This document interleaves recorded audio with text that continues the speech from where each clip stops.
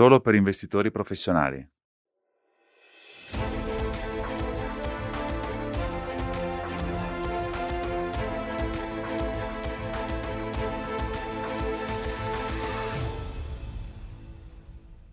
Buongiorno e benvenuti a NAM Talks. Oggi parleremo del regolamento SG europeo. Chi ci segue da tempo sa che noi periodicamente vi aggiorniamo sulle ultime notizie sulla normativa, ma oggi vorremmo parlarvi di qualcosa di veramente importante. Ma sapete che mancano meno di 300 giorni prima di poter costruire un portafoglio SG ammissibile, compatibile con MiFID? Cosa significa? Perché è importante? Per rispondere, oggi abbiamo con noi François Passon, ex head di Eurosoft, ESG leader in Nordea e Global Head of Marketing and Business Management, e Christian Bolteo, Head of Multi-Asset and Product Management. Vi ricordiamo anche che ci sarà la traduzione simultanea, potete utilizzarla e attivarla cliccando sul bottone dell'interpretazione sotto. Vi incoraggiamo a farci tante domande e mandatele a nordeafans@nordea.com. Quindi, primo ospite, buongiorno François.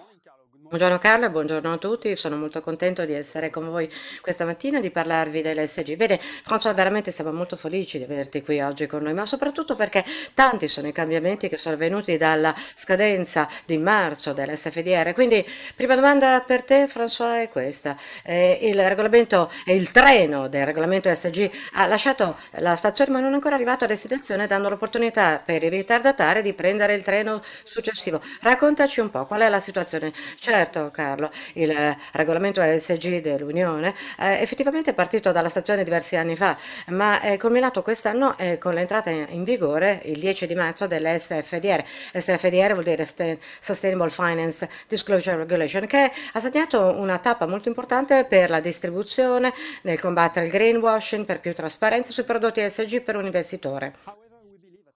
Ma Nordea però crede che questa sia soltanto la punta dell'iceberg. Il fulcro deve ancora arrivare e questo fulcro è l'entrata in vigore di MiFID 2 e delle preferenze di sostenibilità il 2 di agosto 2022. Hai sollevato un punto molto interessante, François, ma che cosa significa questa eligibility di MiFID 2, i dati importanti che aspettiamo?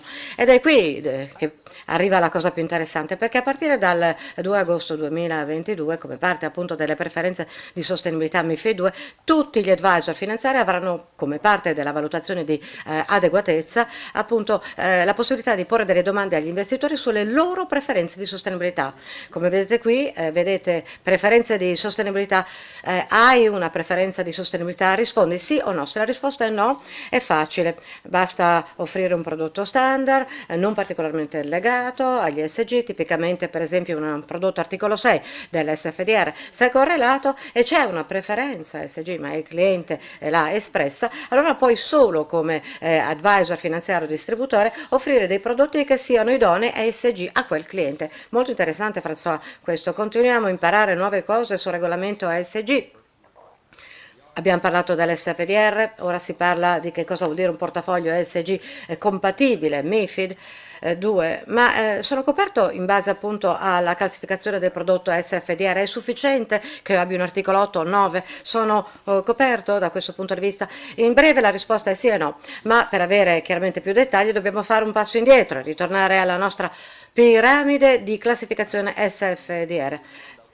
Ricordo ai nostri ascoltatori che la classificazione SFDR in realtà riguarda la disclosure, la autocertificazione, è molto importante tenerlo presente. Quindi come parte della piramide, lo vedete qui, abbiamo prodotti articolo 6, abbiamo detto che non sono particolarmente correlati con gli ESG, quindi mettiamoli da parte per un istante, poi abbiamo quelli articolo 8 che promuovono le caratteristiche ESG in breve, e poi abbiamo i prodotti che rientrano nell'articolo 9 che promuovono veramente obiettivi sostenibili. Quindi in realtà, François, cosa dobbiamo fare, di cosa ho bisogno per fare in modo che il mio prodotto effettivamente risponda alle preferenze di sostenibilità dei miei clienti? Ce lo puoi chiarire? Ottima domanda, Carlo, è molto importante. Ci sono tre prodotti per rendere il prodotto appunto idoneo per MiFID. La prima opzione è questa, che il prodotto investa una certa quantità dei propri asset o posizioni in investimenti cosiddetti sostenibili, definiti appunto dalla normativa per molti aspetti. La seconda opzione aperta è che anche qui una certa quota, diciamo, del prodotto sia investito nei cosiddetti investimenti allineati con la tassonomia. Tassonomia si intende, voglio dire, tassonomia ambientale, come definita dalla Commissione europea, e così come è veramente ancora in via di sviluppo. Terza opzione, l'introduzione di un nuovo concetto, cioè quello dei PAI, del indicatori di impatto negativo principali. Sono degli indicatori di sostenibilità, misurano fino a che punto il vostro prodotto può avere un impatto negativo su una dimensione o ambientale o sociale. Ce ne sono 46 di questi indicatori o PAI nel catalogo definito dalla Unione. Tre opzioni quindi che gli asset manager ma anche i distributori possono veramente usare per rendere i propri prodotti idonei con la MiFID 2 per la sostenibilità. Ottimo punto, François. Riflettendoci un istante, articolo 8 è sufficiente per poter rispondere a questi criteri di ammissibilità con la MiFID? Non necessariamente, anzi, Carlo, per poter essere ammissibile con MiFID 2 abbiamo tre opzioni, appunto investimenti sostenibili, allineamento con la tassonomia oppure dimostrare che il tuo prodotto ha almeno un PAI come indicatore. Questo significa che c'è un scolamento da un lato con la normativa SFIR perché è un regolamento sulla disclosure e quella MiFID 2 che è più di distribuzione. Non è sufficiente essere articolo 8. Oltre a questo devi poter anche dimostrare come prodotto uno di questi tre approcci. E questo crea l'articolo 8 più nella nostra piccola piramide qui. Questo è qualche cosa che probabilmente è stato un po' trascurato da molti, ma è essenziale in realtà e per questo se ne ha bisogno per potersi preparare in meno di 300 giorni. Cosa succederà? Dove andrà il mercato? La domanda è molto complessa, Carlo, comunque è molto fondamentale e tra l'altro abbiamo parlato appunto di questo con i nostri clienti per molto tempo. Non c'è una risposta semplice. Se sono distributori ho meno di 300 giorni per poter rendere operativa appunto la normativa di sostenibilità in base a MiFID 2. Cosa cerco? Forse cerco un qualche cosa che sia chiaro, comprensibile, certo, relativamente facile da implementare, che io possa implementare e comunque rendere industriale in certi modi, spiegare ai miei stakeholder, ai miei CDI, ai clienti, non facile data la complessità della normativa. Quali sono le opzioni? Anche qua ce ne sono tre quando scelgo il mio prodotto come distributore. Posso prendere in considerazione un investimento sostenibile, allineato con la tassonomia o comunque un prodotto che almeno abbia un paio di PAI come indicatori. Bene, l'investimento sostenibile e i PAI o l'allineamento tassonomico hanno una sfida.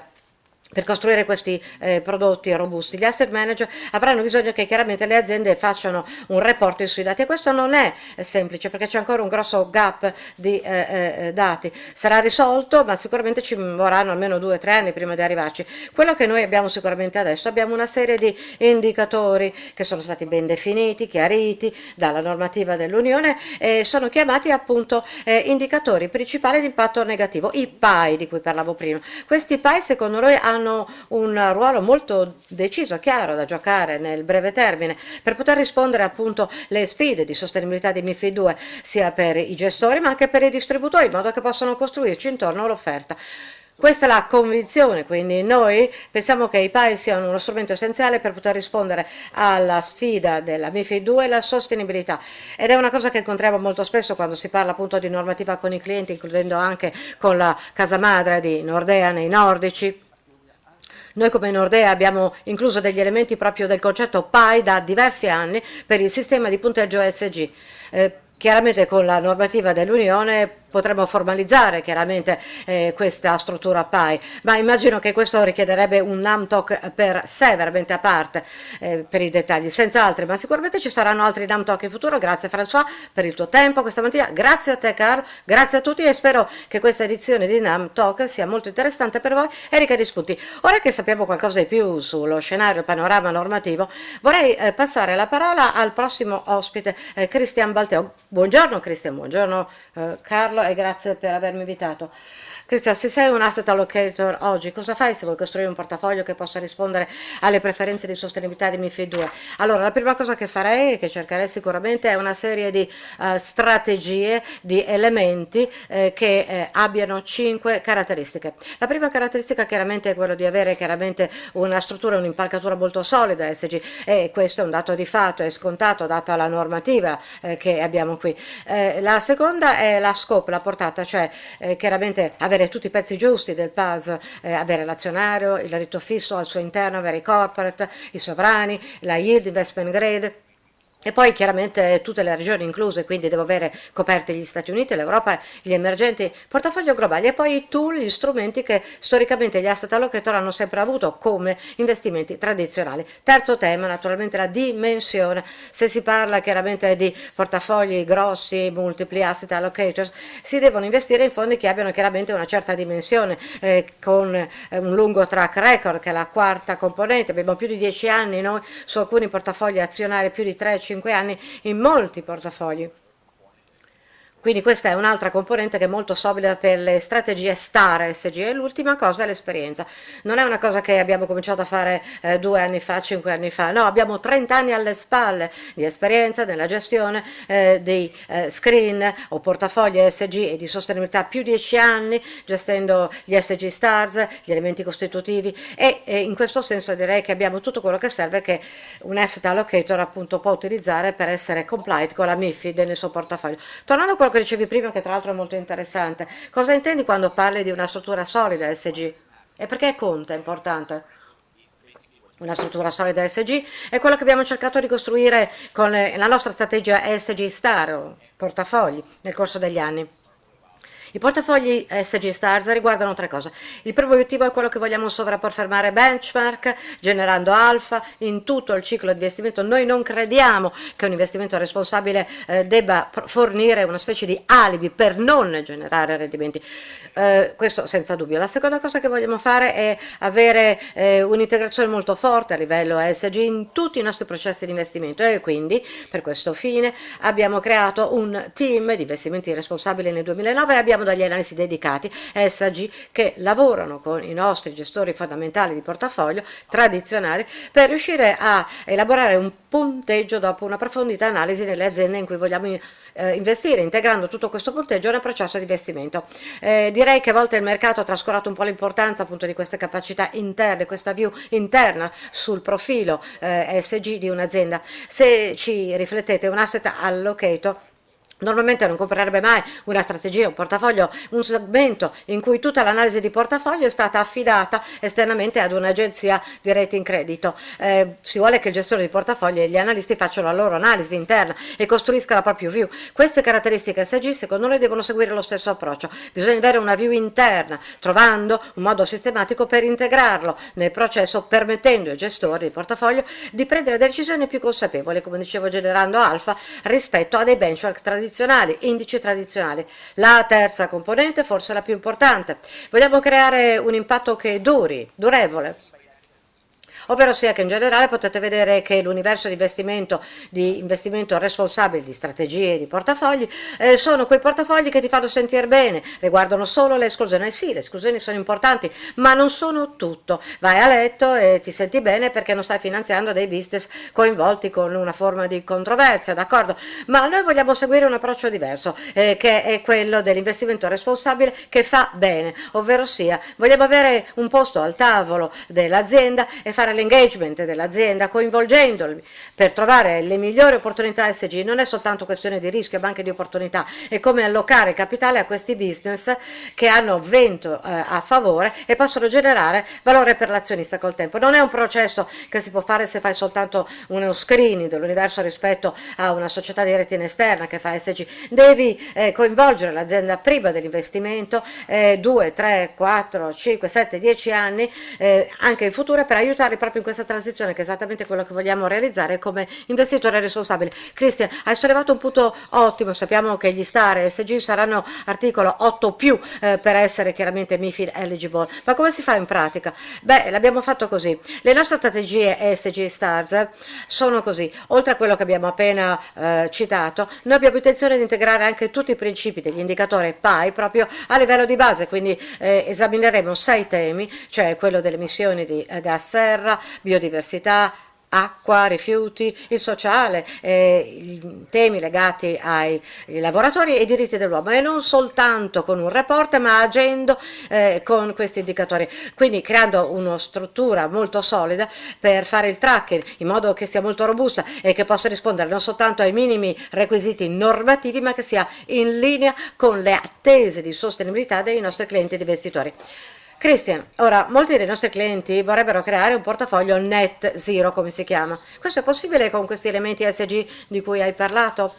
Ottimo punto, grazie Carlo. C'è un dibattito molto acceso in atto per capire qual è la metrica migliore per poter misurare questo, decarbonizzare i nostri portafogli. Scope 1, 2, 3, 4, d'accordo, però anche a livello di metrica molto semplice, allo scope 1 e 2, se analizzi quello che portafogli STAR e ESG possono fare, ti rendi conto che ti possono aiutare tantissimo a decarbonizzare il tuo portafoglio verso l'obiettivo net zero, se appunto li utilizzi come elementi per costruire il tuo portafoglio. Grazie ancora di nuovo per essere stato con noi questa mattina, Christian. Grazie Carlo, è stato un piacere. Quindi vediamo i messaggi chiave dal NEM Talk di oggi. Come ha detto François, la classificazione del prodotto SFDR è slegata con quelli che sono le preferenze sostenibili legate alla MiFID dei clienti. Secondo i prodotti MiFID eligible devono comunque dare prova di uno dei 3 approcci ESG specifici. 3. PAI, secondo noi, è uno strumento centrale per rendere operativo appunto la selezione dei prodotti ESG MiFID 2